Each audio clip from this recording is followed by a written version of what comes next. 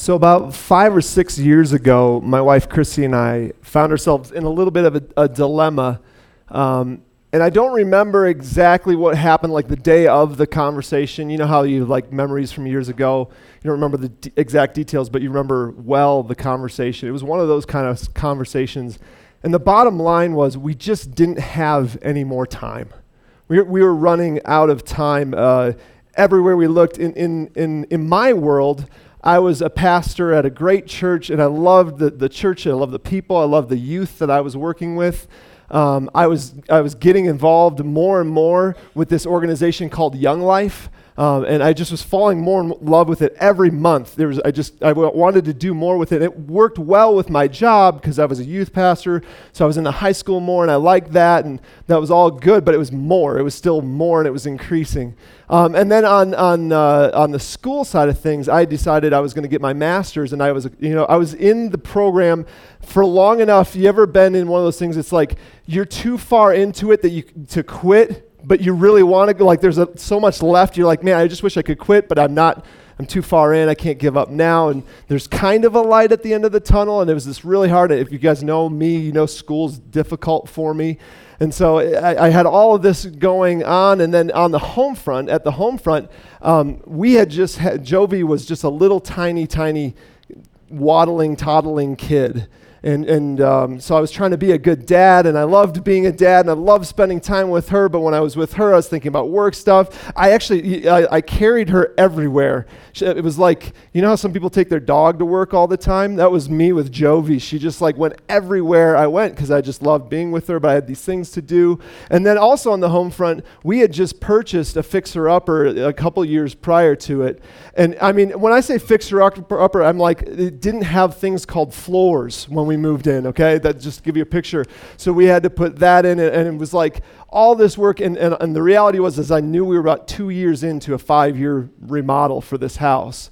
And I had that going on, and then of course my lovely dear wife, my little Christy, I love being with her, but I noticed that with all of the stuff going on, she and I were like passing like two ships in the night sometimes with everything that was going on. And I was stressed, I was stretched, I was pulled, I was torn constantly because I was like, if I spend the time that I'd like to spend with my wife, I'm not going to get my school studies done. And if I spend all the time that the teachers asked, to study, I'm not going to get time with Jovi. And if I spend all of my time with Jovi filling up her love tank, then what about work? Oh my gosh, I mean, I'm like 4 things in. I haven't even talked about work yet, That's how life felt for me. On Christy's end, she was not quite as fragmented. She didn't have quite as many things going on, but she was very, very much stressed because she had a sales job that she was about 2 years into this sales position, and she had yet to kind of break loose. She had yet to start producing in that sales position, which if you've been in that position before, if you've started a business and you're like a couple of years in, you're like, man, is this working? That's a stressful place to be, right? And so she was starting, and in fact, she even started to see during that time, right around this time of this conversation, people that she had gotten hired with were now being let go because they had similar numbers to what Christy had. So she's feeling this stress, she's feeling this pressure, like I need to do more with work. And yet, she's feeling the same way I am, but I'm not seeing Josh as much. And we've got little Jovi. And then to make matters worse, she's like, I'm pregnant, which was kind of the plan. I don't know why we planned. It's like now they say all this is like, why did we get pregnant? But we did. And so she's like, I'm pregnant, and there's that. And she's like, I want to be a good mom. And she was already feeling a little bit distant from Jovi, and all of this is going on. She's like, if I give time with Jovi, then I'm not going to get time with work. And what if I lose my job and we need that income? That was her world. And so it was in light of all of that. I don't remember exactly what was happening that day, but we came to the table with that as the backdrop. And we're like, what do we do? We're just torn. We're feeling pressure do we go over here? Do we go over there? And I personally was feeling like I just can't win. Like I'm playing all these games, but I'm not really winning any of them. Have you ever felt that way? Have you ever felt that way? If you haven't, it's just a matter of time before something like this will happen. And if you felt that way, I'm so glad you're here today, because that's what Tetris, this series, is all about. Some of you have been with us through the last few weeks, and it's been a really good conversation as we talk about, it's a series for people that feel this way, who feel stretched, who feel like the pieces are just coming down, and they're coming down fast.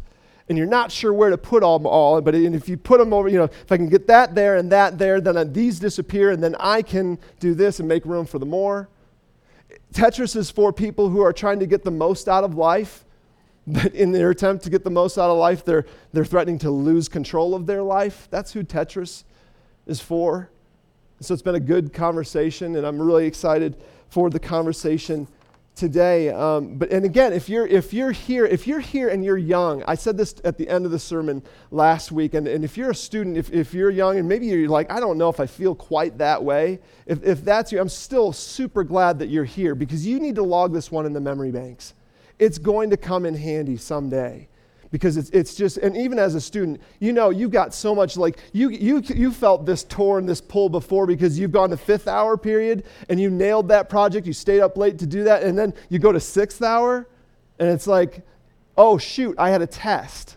And it doesn't matter how good you did on the project at 5th hour, that has nothing to do, you know what I mean? It's like you can't win. So we all feel this way at different times, and here's why this conversation is so very important. We all love to win. And we need to recognize that in ourselves, because if we love to win, and if we feel like we're not winning, there's something we start to do. Like any good winner, when we don't win, we start to cheat. That's what that's what winners do.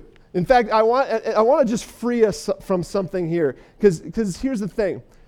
You and I have so much going on in our lives. We can't possibly win in everything. In fact, I think it'd be good for us to just turn to one another and say, hello, my name is fill in the blank, and I am a cheater. I'm serious. I actually want you to do that right now. Turn to somebody next to you and say, hello, my name is, and I am a cheater. You too, right there. Now, here's why I think this is therapeutic. Here's why I think this is important and therapeutic. If we need to recognize we have bitten off more than we can chew. We have to recognize that we are already cheating in life. That something is being cheated right now in your life, that you can't do your job, you can't love your spouse, you can't be a good friend, you can't be a good roommate, you can't be a fantastic student and an athlete and a fill in the blank. You can't do all of that to the best of your abilities, and it's just not possible. There's just not enough time. We all cheat. The thesis for this morning, what I want us to recognize and wrestle with is, I want us to cheat right. That's my goal. That's my simple goal for this morning is to get us to cheat right, or we're going to say it this way, to choose to cheat certain areas of life so that other areas don't get cheated. And I'm talking specifically about when there's so much going on that there's almost a war between home and work, or home and school, or home and outside of the home, where they're at battle for each other. Because here's the deal. If we don't choose to cheat the things outside of the home, what happens is we start making decisions, and we start going about life in such a way that we say to the people that we love, we say, listen, I got a lot going on, and I need to go, so I need you to take this and hold this. When we choose to cheat outside of the home, it's like we hand our family members a rock. And we say, I know that I said, I know that I should, I know I really want to, but I can't, so can you hold this for now? And see, here's the reality, is the people that we love, of course they're going to say yes. Our family members, they love us, they respect us, they want us to have the most out of life, they understand we're working hard. So they say, of course, I can take that. I know it's kind of, I don't know how, but yeah, let me hold that for you. And so you say, okay, I'm going to miss one. Kids, I need you to just hold this rock real quick, because I can't make it to this ball game, but I promise I'll make it to the next. honey, I know our anniversary's coming up, but this is just, I can't miss this one. Next time we'll, see, and we do that, and if we're not careful, we continue to just hand rocks to them. And that's okay. See, here's the problem with this. Here, I got to put this down. It's too heavy. You see where this is going. See, here's the problem. It's hard to know where to draw the line, because with family, that's what family's for, right? We're there for one another. We're supposed to be like that's the beautiful thing about family is, man, when I'm sick, Christy's well sometimes we're both out, and then it's horrible. But she's like taking care of, like those. It's like our vows, for sickness and health, that we're going to do life together. So which means sometimes you're going to carry this rock for me. But here's the problem: is when we get too busy, and if we're not careful, we choose to cheat the wrong things in life. And what happens is our family ends up holding that rock for way, way too long, for longer than they can hold it. See, it's not a willingness issue. It's just, that's what happens over time is what happens is when you say, I'm going to be 5 minutes late. I just need this one more time. And it's all these little tiny things that add up, and they're carrying this heavy load. And they want to hold it. They don't want to let go. But there comes a point in time, and maybe some of us have experienced this relationally, where their mental willingness runs out. Their physical willingness just kind of buckles under the pressure of the weight. And see, we do interesting things when the rock drops, don't we? It's an interesting thing. It's like, especially men, we do interesting things we're like, what just happened? All I said was pass the ketchup. and she broke down into a puddle and ran out of the room. I don't understand. All I said was, I'm going to be 5 minutes late, honey. And she packed up and went to her mom's. Like, what is that? I just did. All I did was this. All I said was that. All I said was this. All I did was that. And we see what we don't recognize, especially as men, we just don't see this a lot of times, is that was not, it was the straw that broke the camel's back. It's the straw but there was a lot of straw on that back already. And it all added up. And it was heavy. See, when the rock drops, grades plummet, intimacy suffers, we start to feel very distant from one another. When the rock drops, sometimes a progression happens where it's like, it starts off with when that person, when you leave the house, they're sad to see you go. And then after a while, if you leave too much, it's like they kind of get over it. It becomes natural. It becomes, well, I guess you're gone again. And then they become apathetic almost, like, I guess Dad's gone. And then when it gets really, really bad, you might even see sometime like, okay, I need to leave now, and then you notice something in their face when you're leaving, that they're actually happy to see you go in a way. And that's what happens when the rock drops. Now, I understand why this actually happens. I think it's actually pretty simple. Why we have this tendency to why it's natural to leave the rock with the people at home instead of outside or go to work. And it really is to do with one word. We love progress. We love to see things happen. We like to win, right? And let's be honest, it's a lot easier to see progress at work than it is at home. When you're at work, you can see things getting done. You stay for an extra couple hours at work. You get something get built. You get to check a box. You get to make that phone call. You get to cash in on those paydays. But then when you go home, when I'm at home for 2 hours, well, I'm just kind of at home. You know what I mean? Here's the other thing that's kind of hard about this whole dynamic is at work, you get like prizes. You can like make money, and sometimes they even hand you like awards and plaques and say, wow, you're in the top 5%. You go home, if you play with your kids, with the best of them, there's no 5% plaque you get. All you get is like maybe some rug burn on your arms. But you see the difference. Like you see how work, you can check the box. You can go there. I saw what got done. I liked, this happened. And I got that rush. And at home, I don't feel the same way. And the problem is, here's the thing. There's nothing wrong with progress. I think God is actually all for progress. I think if you look at this world and how things, how things are made and how things progress and that kind of thing, he loves progress. Nothing wrong with progress. It's when progress gets in the way of family. That's the problem. Because here's the stark reality. Put those roles back up on or put those roles on the screen. Let's look at my situation 10 years or 5 years ago. These are all the things I had going on. I was a pastor, a young life leader, a fly fishing guide. I didn't even mention the fly fishing guide thing. A student, a dad, a husband, a homeowner. Look at that list. You tell me which of those are roles that are unique to Josh Donoff. Meaning, out of those roles, if I ceased to exist, got hit by a bus, abducted by aliens, whatever, I'm just gone, where could I be replaced and where can I not? The reality is, you and I in life only have a couple of roles that we are unique to.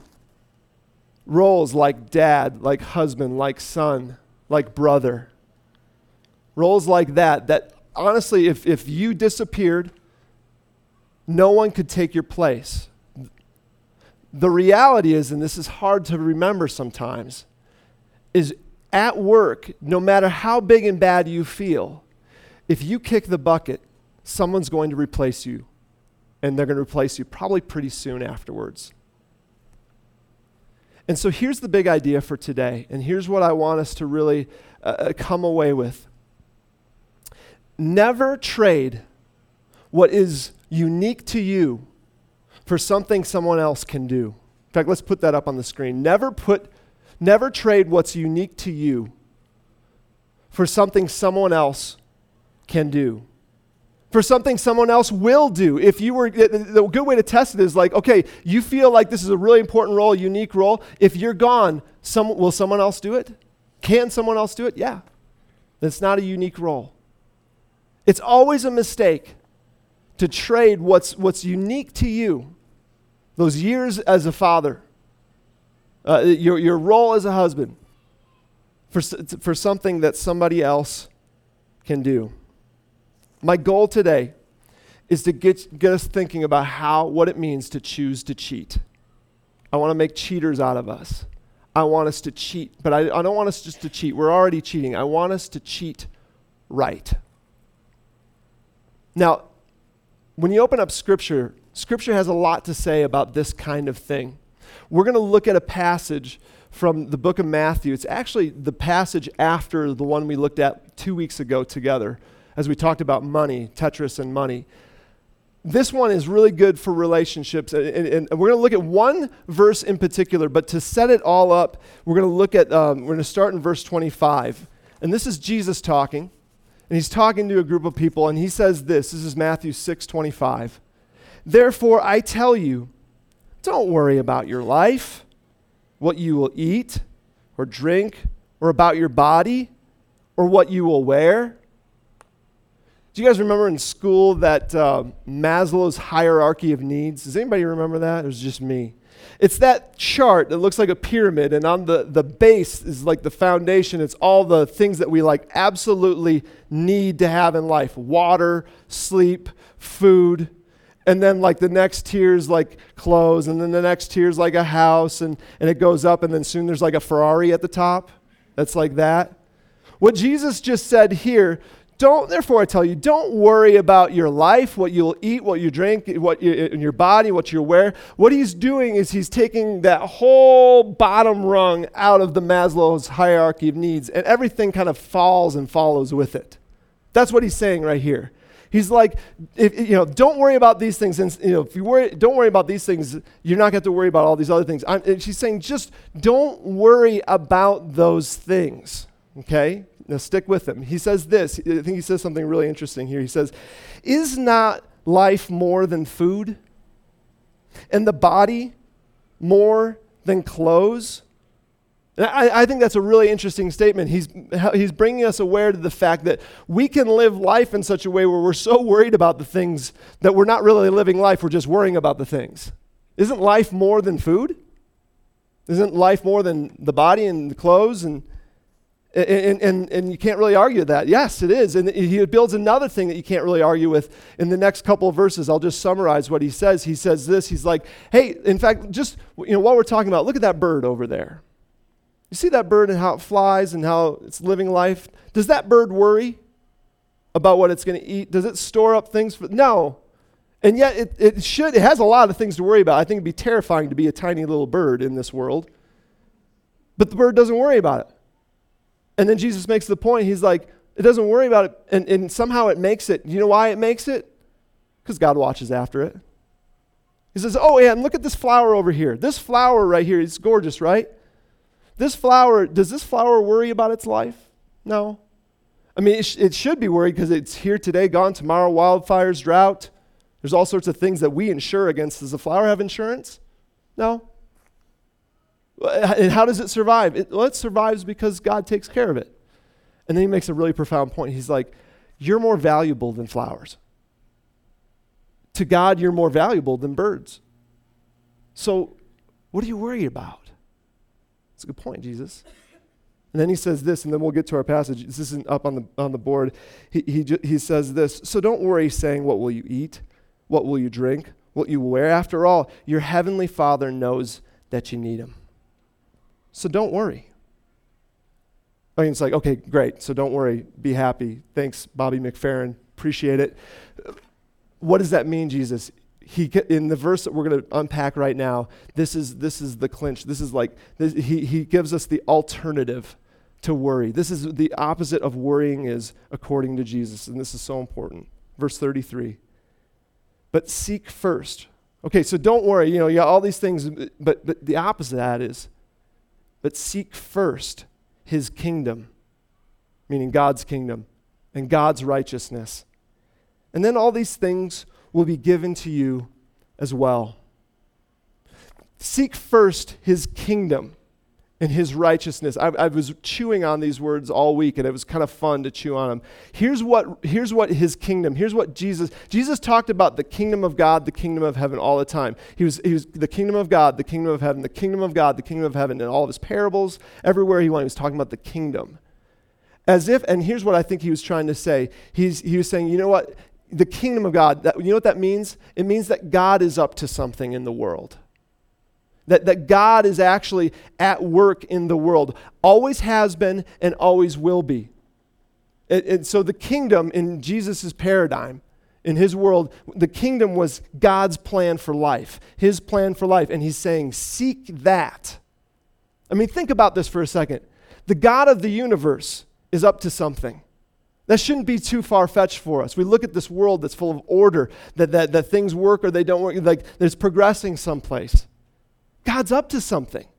And what Jesus is saying is pretty exciting. He says, you can find out about it. Seek his kingdom. Seek his plan for life. In fact, some of us in here have been captured by this thought. Like, oh my gosh, God is up to something in this world, and we get to be a part of it. Seek his kingdom and seek his righteousness. See, this is how we become a part of it. God is up to something. This is how we become a part of it. We seek righteousness is God's way of life. So the kingdom is his plan for life. Righteousness is his way of life. And here's how you know you're seeking righteousness or not. God's righteousness. You're going through life and you have a decision to make. And you're like, okay, I want to do this, or normally I would do this. And then you take a step back and say, okay, but I'm going to seek your way, God. And maybe it's the same way. Maybe we're on the same page, but maybe we're not. So I'm going to take the time out and I'm going to seek righteousness. I'm going to seek your goodness, your grace. And see, here's the thing. When we seek his righteousness, we start to see goodness, start to see grace, we start to see love, we start to see sacrifice. And see, here's how it applies to what we're talking about with choosing to cheat. If we're pursuing righteousness, the more you study God's way of life, you start to realize what's most important to him. We talked about it last time. Love God, love others. If you dig into what God is all about, he wants us to love him. He wants us to seek him with all of our heart, soul, and mind. And he wants us to love our neighbor as ourselves. He wants us to love the people around us, starting with the people who are closest to us, and love them well. He wants us to love them in such a way where we're not constantly handing them a big rock. That's God's way. That's God's righteousness, is to seek first his kingdom, seek first his righteousness. And then Jesus says this, and I picture him saying it this way, but seek first his kingdom and his righteousness, and then all these things will be given to you. All these, what do I call them? They're just things. All this stuff, Seek God first. Put what's first. Put your relationship with him first. Put your relationships with your family, your loved ones first. And then, you know what? All these things will just fall in afterwards. And here's what the thing, I used to read that like, so if I just do what God says, I'll get everything I want. And I don't think that's what this is saying. I think when we seek his kingdom first, all the other things in life just find their place in life. You know what I mean? They start to find their proper place in life as you prioritize correctly, as you choose to cheat the things that aren't as important. Life just kind of has a way of figuring itself out. And here's what's so cool about this verse. This is a promise. This is Jesus saying very clearly, hey, listen, and here's what the promise is. You put my kingdom first, and I will take care of yours. You put my kingdom first, and I'll take care of yours. Isn't that a great promise? But Jesus, what about all of this? What about my job? My job is super demanding. I've got all these things, my boss and this. And he's like, okay, yeah, I know. But I'm the God of the universe. I can help you out. Seek first my kingdom. My plan for life. Seek first my righteousness, my way of life. And watch me just order all of this stuff and put it in its right place. Isn't that a great promise? Isn't that good for people playing a Tetris game that seems crazy at times? It's helpful. And I know that there's some of us here thinking to ourselves, okay, great, that seems too simple. Maybe you've heard things like let go and let God, and you're like, okay, what does that mean? I'm not sure. Or trust God. And honestly, if you're there, I'm glad you're here, and I'm glad you're part of this conversation, because honestly, if I hadn't experienced this firsthand, I'd probably be right where you are. But let me go back to this conversation that Chrissy and I had years and years ago. So here Chrissy and I are, and we're just suddenly realizing this is not a sustainable path that we're on. We're starting to realize that we've got all of these different things. Some of them are new, some of them have always been there, but all of them are growing. And we knew that if we continued down the path, we'd soon be just roommates. We'd be high-fiving as we pass each other, I guess, if we still like each other. We saw that coming, and we're like, we need to do something. And what was interesting was, right around that same time of this conversation, we had just listened to a sermon called Choosing to Cheat. I stole all of this, just so you know. The Rock, But we listened to this sermon by a guy named Andy Stanley, and we listened to it twice and maybe even 3 times, because it was right where we were at. And we said we need to do something. And so what we decided to do and it was not a beautiful conversation. Like I know sometimes reminiscing, you can make things look more lovelier than they are. There was tears. And there was, well, what about this? And what if I can't do this? And what if I lose my job? There's a lot of that. And then finally we were like, okay, but what does it mean to seek first his kingdom and his righteousness? And we made the decision, this is just what we decided, that I think was one of the best decisions that Chrissy and I have ever made together. I think it's one of the best leadership decisions that we've ever made as well. And we decided that when it came to anything outside of the home, work, school, work, there's all those things, we could spend between the two of us cumulatively 65 to 70 hours a week doing those things. And if we spent more than that, we weren't giving the best to our family. And we weren't giving the best to each other. That's how the conversation actually started. It was like, okay, what do we need to do?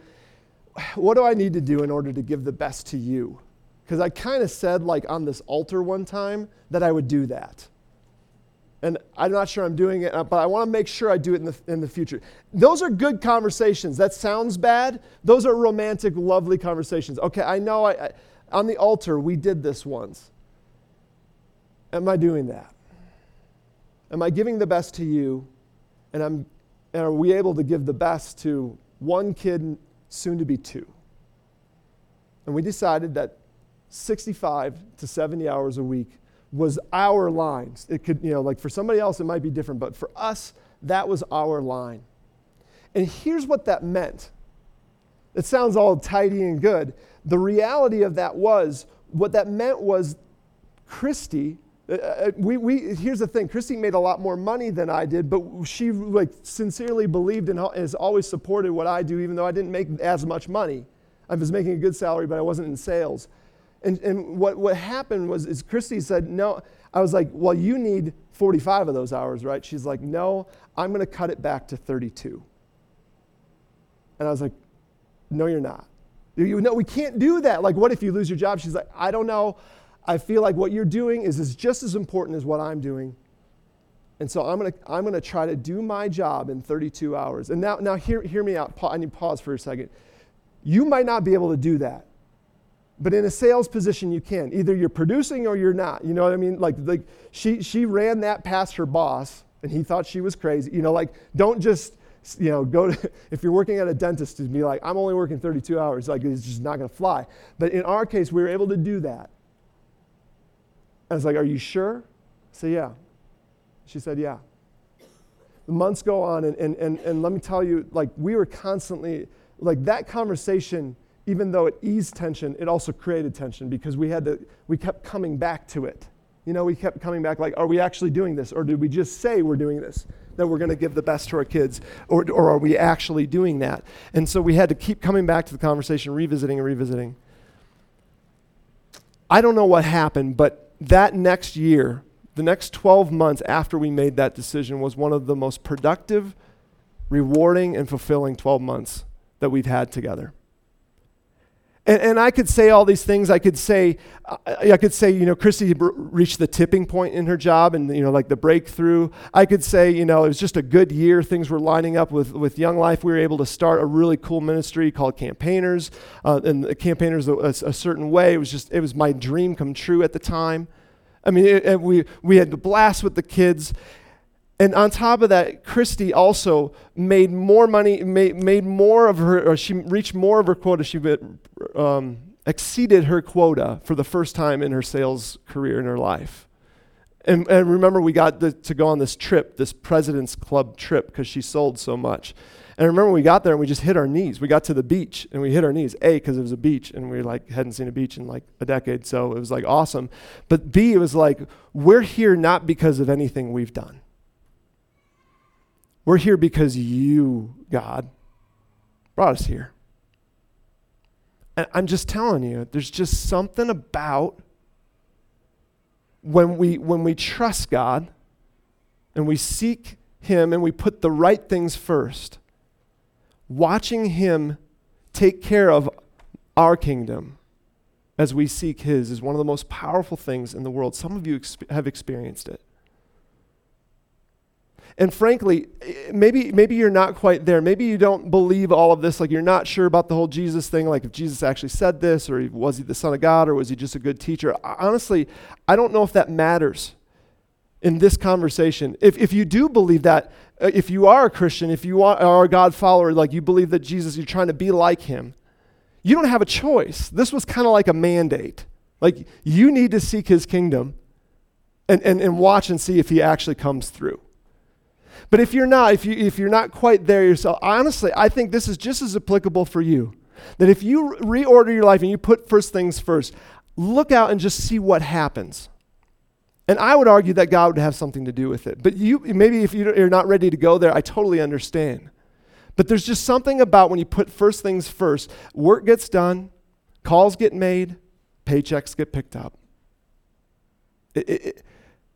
I feel like God's over on this side saying, try me. What do you got to lose? In the opposite scenario, there's a lot to lose. Can we just all agree? By putting the wrong, like cheating in the wrong areas, there's a lot at stake. Cheating in these areas, I think you only have things to gain. Here's what I'm not saying. If you do this, you're going to be rich in a year. Or, whatever. Like, I'm not saying, like, that was, and we didn't become rich. You just had a great year. Like, it was like, that was our story. I wonder what yours would be. Our story just happened to be like God kind of just blew open the doors and allowed us to see him at work so that we could trust him more in the future. That was our story. Your story might be different. But whatever it is, it's worth it. It's worth it. It's worth seeing God come through and giving him the space to do so. It's worth changing our prayers. Lord, will you take care of home while I go take care of things at work? It's worth switching our prayers and saying, Lord, would you take care of things at work while I do what I need to do at home? Would you choose to cheat?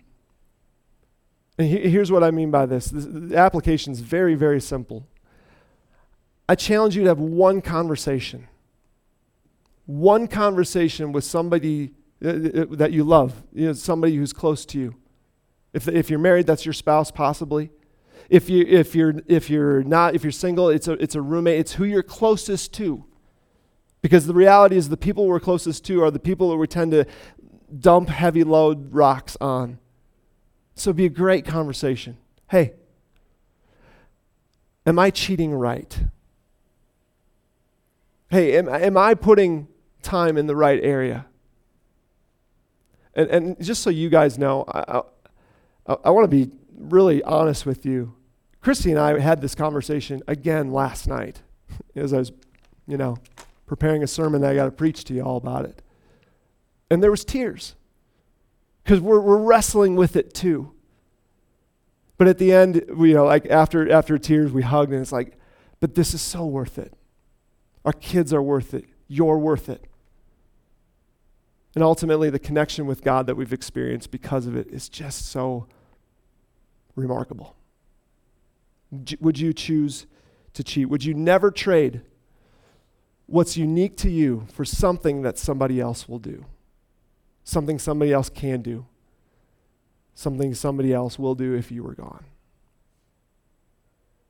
Let me say a prayer.